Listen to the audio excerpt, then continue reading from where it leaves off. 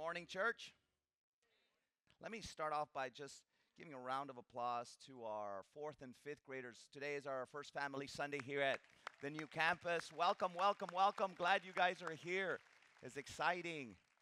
I remember when I was a younger guy in my elementary years. I remember it well because I was a very, very big boy. I was husky. I was a little bit overweight. I was big boned. And every year I dreaded a Christmas pageant, the Christmas play. Why? Because every year the teacher would choose me to play the role of Santa Claus. I didn't like it.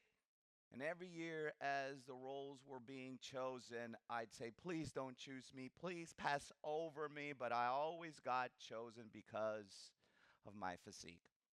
I also didn't like recess much because you guys probably remember this. We line up in recess to make teams. We'd all line up, and there were always those two captains, the better players. And I was never the better player. And so they went down, I choose you, I choose you. It was like, please pick me, don't pass over me, pick me. And I would never get chosen, but to the very end. But there's some things in life still that we don't like to be chosen for. There's some things that we want to get passed over. Things as being chosen for jury duty. I know it's our civil duty, but let's be honest, at least for me, when I get that card, I was like, oh, what excuse can I make? What can I do? Is there a pastor excuse? No, there's not. Chores, right, kids? We don't like to be chosen to do chores. Please pass over me. I know for a lot of us, praying out loud is something that we're not very comfortable with. I remember the first small group I was part of, and the leader said, okay, we're going to pray, and I'm going to choose someone to pray. Eye contact. Don't choose me, please, please, please. Because we're not comfortable praying out loud, some of us. But let me ask you, what about when it comes to going to heaven or hell? When I ask people if they were to die today, would they be in heaven or would they be in hell? Sadly, but true, about 96% of the people that I've asked, the question is, I want to be in heaven, but I just don't know. I want to be chosen. I want to be that person that is in heaven with God for eternity because I don't want to go to hell. But then again, I hope so. I don't know. Today, church, we continue our series that we've entitled Christ in the Old Testament. And again, our prayer has been that we can see how this collection of books that we've called the Bible, it's all about Jesus Christ. It's a story of redemption, a reconciliation between a holy God and a sinful mankind through Jesus Christ. And today we continue our series. So you have your Bibles with you. Please open them up to Exodus chapter 12. We're going to start in verse 1.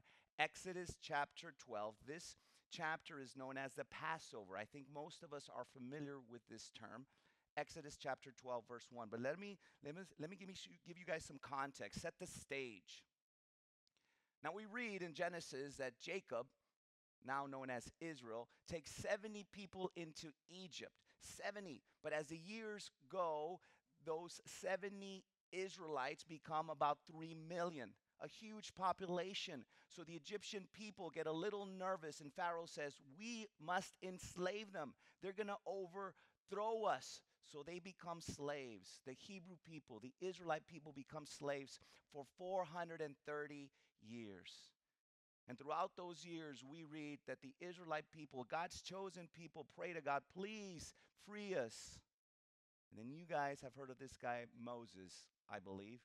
God chooses Moses, a prophet, and he tells Moses and his brother Aaron to go and tell Pharaoh to let his people go. But it's interesting, every time that Moses goes, we read that God hardens their hearts.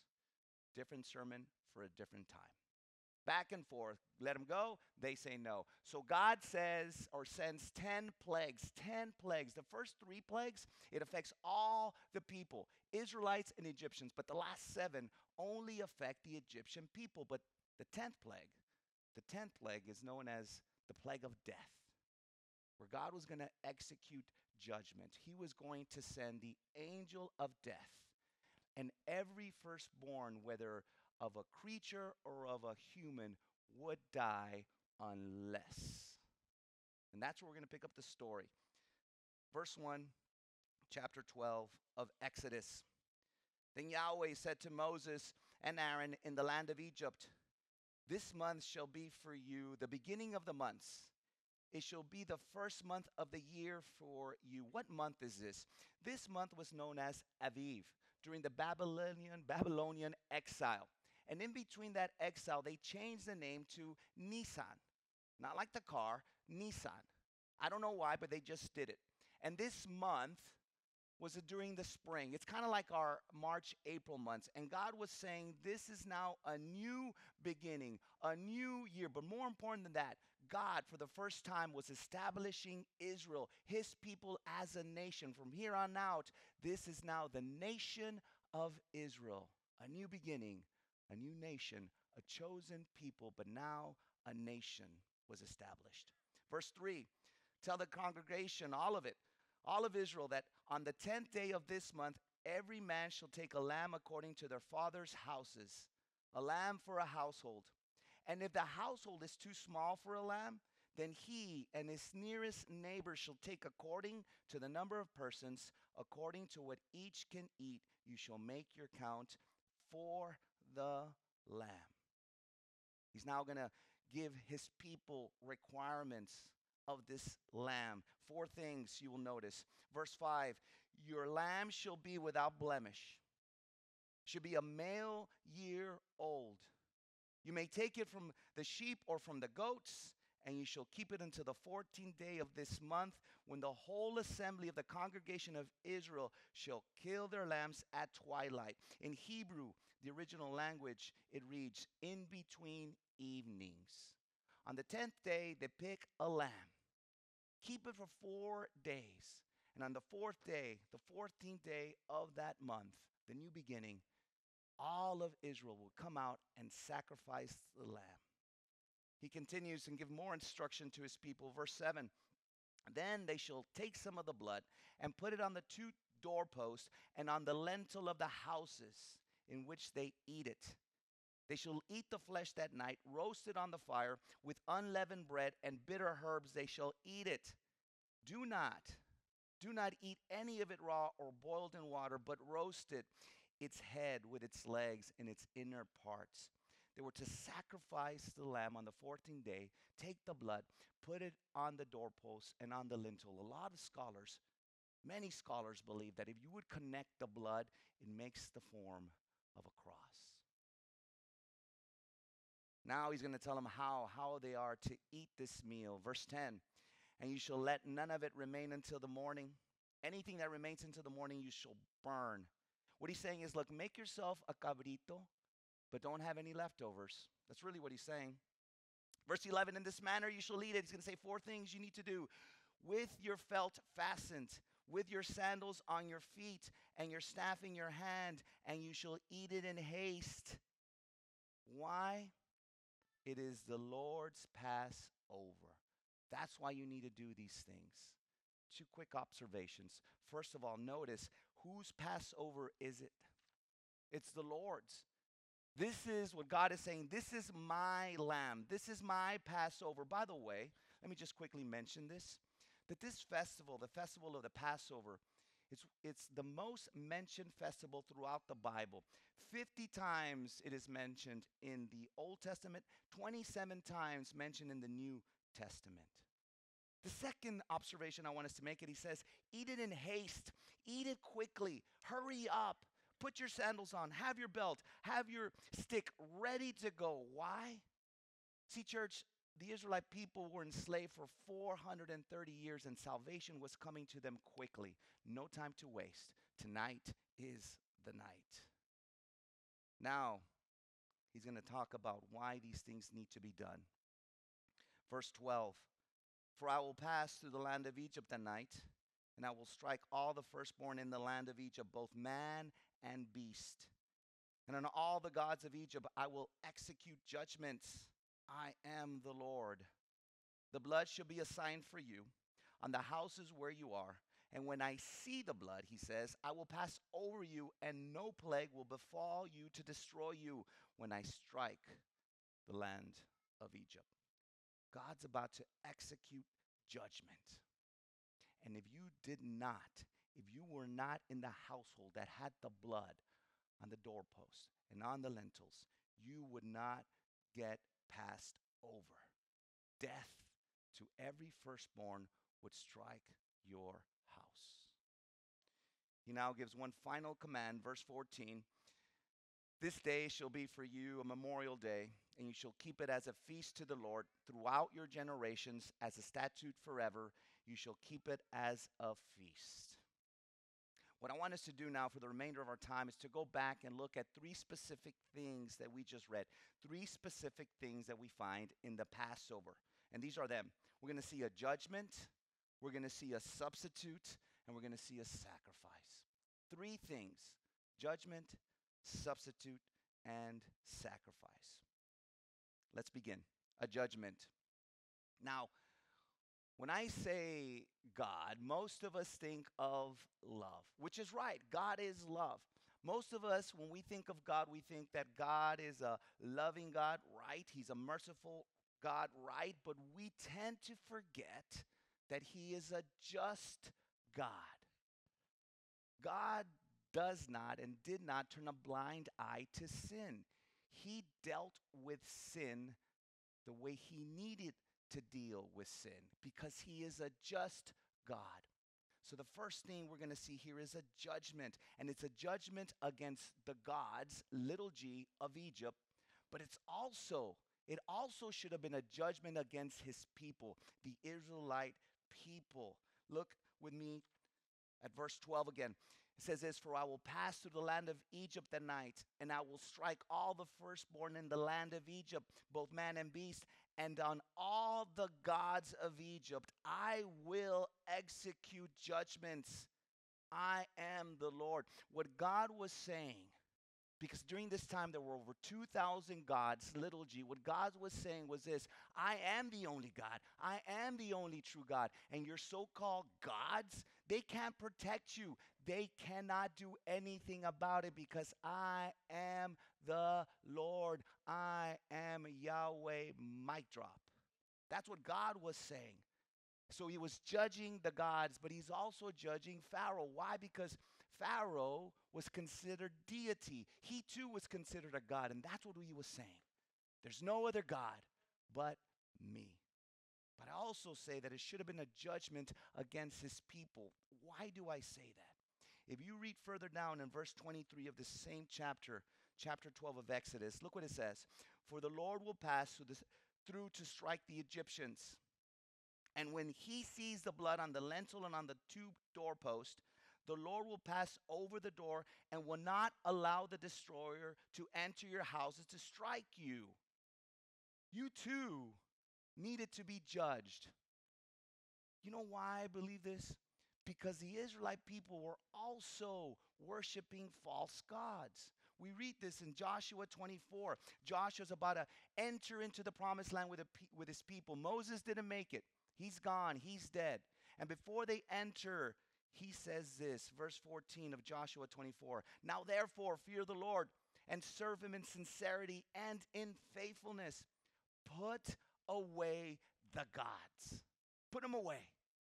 Put away the gods that your fathers served beyond the river and in Egypt, and only serve the Lord Yahweh. It should have been a judgment for the people as well. See, for 430 years, these Israelite people had been enslaved under the Egyptians, so they had picked up these bad habits, these bad traditions. And God was going to demonstrate to them as well that He is the only true God of all creation. But notice one thing, and this is so important. The only reason the Israelite people were passed over, it wasn't because they were Israelites. It wasn't because they were the chosen people. It wasn't because of that. The only reason they would be passed over was because of the blood of the Lamb. Let me say this, church.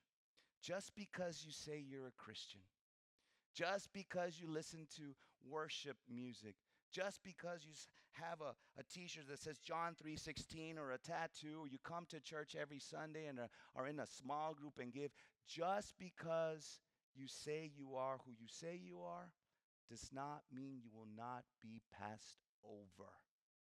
The only reason any of us will be passed over is if we are covered by his blood, period. Which leads me to my second point, a substitute. A substitute. See, as an act of mercy, God provided a substitute for them. What was that substitute? A lamb. A lamb without blemish, a 1-year-old male lamb. God has always required a lamb as a substitute. Why do I say that? As you look back in Genesis 3, when sin entered this world, when Adam and Eve disobeyed God and sin came in through one man and spread throughout mankind, we read that they're ashamed. Adam and Eve are ashamed. They feel guilt. So what did they do? They covered themselves with fig tree. I imagine it was super itchy. Could you imagine? But God said, I'm going to provide a covering. I am going to provide animal skin for you. And most scholars believe that that sacrifice to provide the skin covering was a lamb. So God provided a lamb as a sacrifice to cover Adam and to cover Eve. But we just read now that God needed a lamb to cover a household. So in the beginning, we see that God provides one sacrifice for each person, one for Adam, one for Eve. Here we read that we need one sacrifice per household, a lamb. And then later on, we hear about this Day of Atonement, where the high priest would come and sacrifice a lamb, and that would be sufficient for the nation. One lamb per person, one lamb per household, one lamb per nation, but the best was yet to come, because we read in John 1:29, as John presents Jesus Christ in his ministry, he says this, "Behold the Lamb of God who takes away the sins of the world." One lamb per person, one lamb per household, one lamb per nation. But now in Jesus Christ, the perfect sacrifice, the true lamb, was one lamb for mankind. Isaiah 53 verse 7 says this, "He was oppressed and he was afflicted, yet he opened not his mouth, like a lamb that was led to the slaughter, and like a sheep that before its shears is silent, so he didn't say a word." Paul writes in 1 Corinthians 5:7, "Cleanse out the old leaven, that you may be a new lump, as you really are unleavened." Why? For Christ, our Passover lamb, has been sacrificed. Church, every single one of us, every single person on this earth will die one day, and every single person will one day be face to face with our Maker. And on that day, if God were to ask you, "Why should I let you into my kingdom?" And our response would be, "Because I was a good person.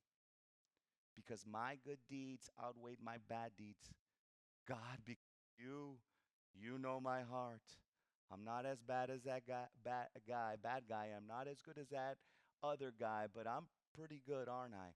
If you respond in that manner, then you're going to hear the words that you don't ever want to hear. "Depart from me. I never knew you." If you don't respond by saying, "I should go into heaven with you because of the Lamb," you will not enter into eternity with God. We see a judgment, we see a substitute, and the last thing we're going to see is a sacrifice. See, notice God just doesn't require a lamb. He requires a sacrifice. He requires blood. Throughout this chapter we just read, chapter 12, we see blood everywhere. Take some of the blood and put it on the two doorposts. The blood shall be a sign for you on the houses where you are. And when I see the blood, blood is everywhere. Why? Why blood? Blood represents life. Blood represents life. And blood was needed for the forgiveness of sins. That's why. And that's why we read in Hebrews chapter 9, verse 22, indeed, under the law, almost everything is purified with blood, and without the shedding of blood, there is no forgiveness of sin. Blood was a sign that a life ended, a sacrifice for a life. That's why blood. And here, where we just read, the blood was a sign for both the Israelite people, but it was also a sign for God. Again, verse 13, the blood shall be a sign for you on the houses where you are. And when I see the blood, I will pass over you, and no plague would befall you to destroy you when I strike the land of Egypt. When the Israelites saw the blood on the doorpost, they would be reminded of the sacrifice of the lamb. They knew that they would be covered, that their punishment had been passed over. They knew that. It was a sign to them. Paul writes in Romans 3:24, and are justified. We are made right by his grace as a gift. It's freely given to anyone who trusts Jesus Christ, by his grace as a gift through the redemption that is in Christ Jesus, whom God put forward as a propitiation. Is just a fancy word of saying a satisfactory sacrifice by his blood to be received by faith. It's received only by faith, not by works. Church, you could never be good enough. It is received by trusting in your heart in the sacrifice, the substitute of Jesus Christ. This was to show God's righteousness, because in divine forbearance, he passed over former sins. But it was also a sign for God. The blood was. Why? Because he says, when I see it, when I see the blood, when I see the substitute, he knew that judgment had been taken care of by the Lamb. Romans 3:9, since therefore we have now been justified, again, made right by his blood, much more shall we be saved by him from the wrath of God. All of us have the wrath of God upon us unless we trust in the sacrifice of Jesus Christ. Then we are passed over. See, when we see the cross, it should be a sign for us, the sacrifice that Jesus did on our behalf. Because when God looks down at the cross, when God looks down at anyone who's put their trust in Jesus Christ, he doesn't see the sinful people we are. He sees in whom we've trusted, his Son. He sees the fact that we've been covered by the sacrifice of the ultimate perfect Lamb, Jesus Christ. Paul writes this in 2 Corinthians 5:21, for our sake he made him to be sin who knew no sin, so that in him we might become the righteousness of God. We read in verse 14 that God gives one final command. Verse 14 again, this day shall be for you a memorial day, and you shall keep it as a feast to the Lord. Throughout your generations, as a statute forever, you shall keep it as a feast. But 1,600 years later, Jesus Christ was celebrating this festival, the Feast of Passover. But this time he wasn't celebrating in haste. He wasn't celebrating quickly. He was reclining on the floor with his beloved apostles. He was instituting a new covenant. What Jesus was about to tell them was the fact that he was going to be the true Lamb, that Jesus is the true Passover. Jesus was going to take the punishment for their sins. Jesus was going to take the punishment for any of us who believe. in him. See, church, the Passover was a foreshadowing of the true Passover, the true sacrifice that was made on the cross. The sacrifice of Jesus Christ. I love what one commentator writes. He says this: as the blood of an animal was a means of deliverance and of escaping death, so Christ's blood is a means of redemption for all who believe. Here is how the Passover we just read is a foreshadowing of the true Passover. We see that the Israelite people were enslaved in Egypt for 430 years. And at this Passover, they will no longer be slaves. In the same manner, church, the moment we put our trust in Jesus Christ, we too are no longer enslaved to sin. We've been freed from that captivity. Look what Paul writes in Romans chapter 6, verse 6. We know that our old self was crucified with him in order that the body of sin might be brought to nothing. Why? So that we would no longer be enslaved to sin. We also see that anyone who would put the blood of the Lamb on the doorposts, they would be passed over. The blood of the Lamb. In the same manner, when we are covered by his blood, the true Lamb, Jesus Christ, we too are passed over. Ephesians 1:7, in him we have redemption through his blood, the forgiveness of our trespasses according to the riches of his grace. What else do we see? How else is it a foreshadowing of our Passover, Jesus Christ? See, God told the Israelite people to eat this meal quickly. Why? Because salvation was going to come to them quickly. In the same manner, salvation was accomplished for you and for me quickly. 3 days. See, Jesus Christ was crucified. He was hanging on the cross. And he took the last breath and he said, it was finished. And it was. But on the third day, he rose again. And salvation comes to us when we believe in Jesus Christ, his death and his resurrection.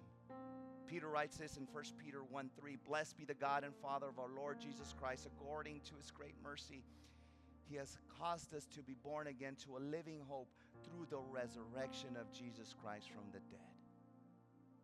But more importantly, I believe the Israelite people trusted God for their salvation. God told them what to do, and they did it, and they trusted God for their salvation. And that's why they were passed over. In the same manner, church, we need to trust Jesus Christ for our salvation. Not to work at it, but accept it by his grace through our faith. Faith in who? In the Lamb.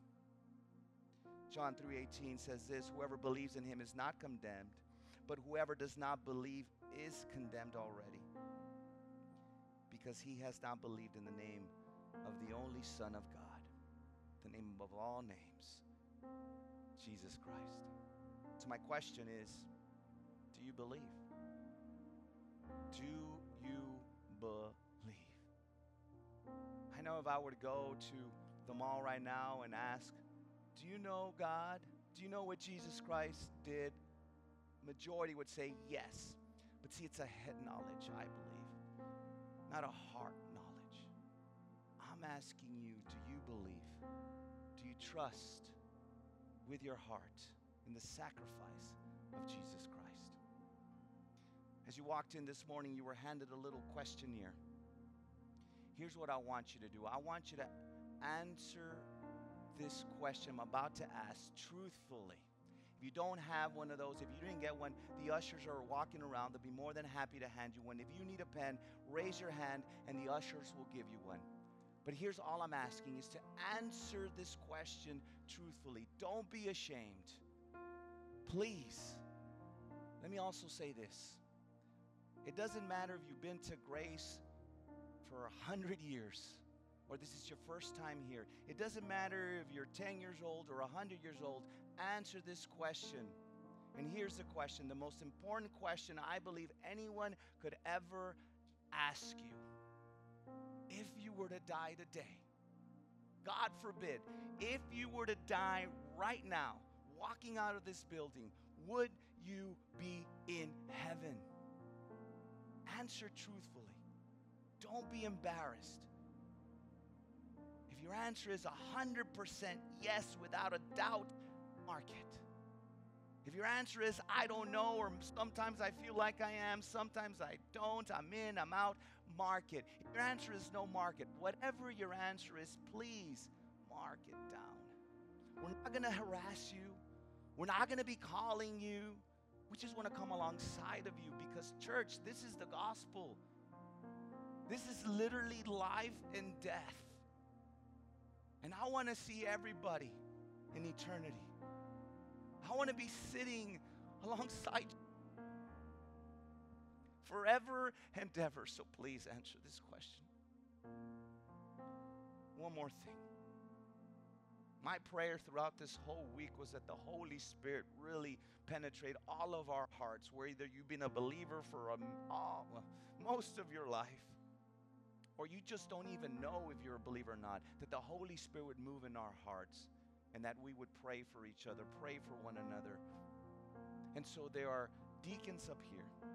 There are several people throughout the campus. We're in Lanyards. Come and ask for prayer. If you have questions, whatever it is, just don't be embarrassed. Don't be ashamed to ask for prayer. And as you walk out, just drop your pens, drop your little card with your answers.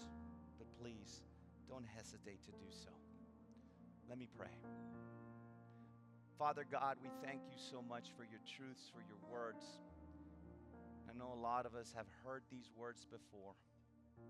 But Father, if it be your will today, move.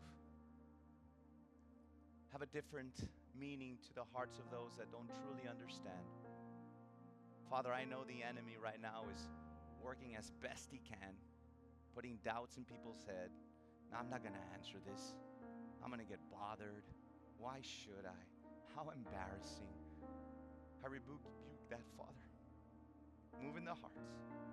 Let us be a church that truly is proclaiming the good news, but not only that, coming alongside of people and just walking through what it means to have salvation, what the gospel is truly about.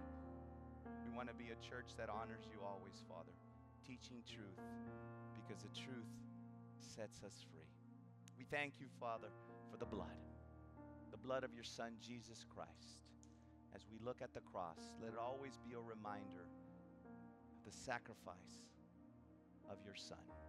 We pray all these things in your Son's name. Amen. I love you, church. God bless you guys.